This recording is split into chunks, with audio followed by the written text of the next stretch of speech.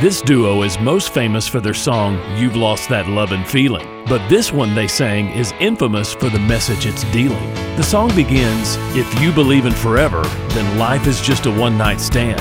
If there's a rock and roll heaven, well, you know they've got a hell of a band.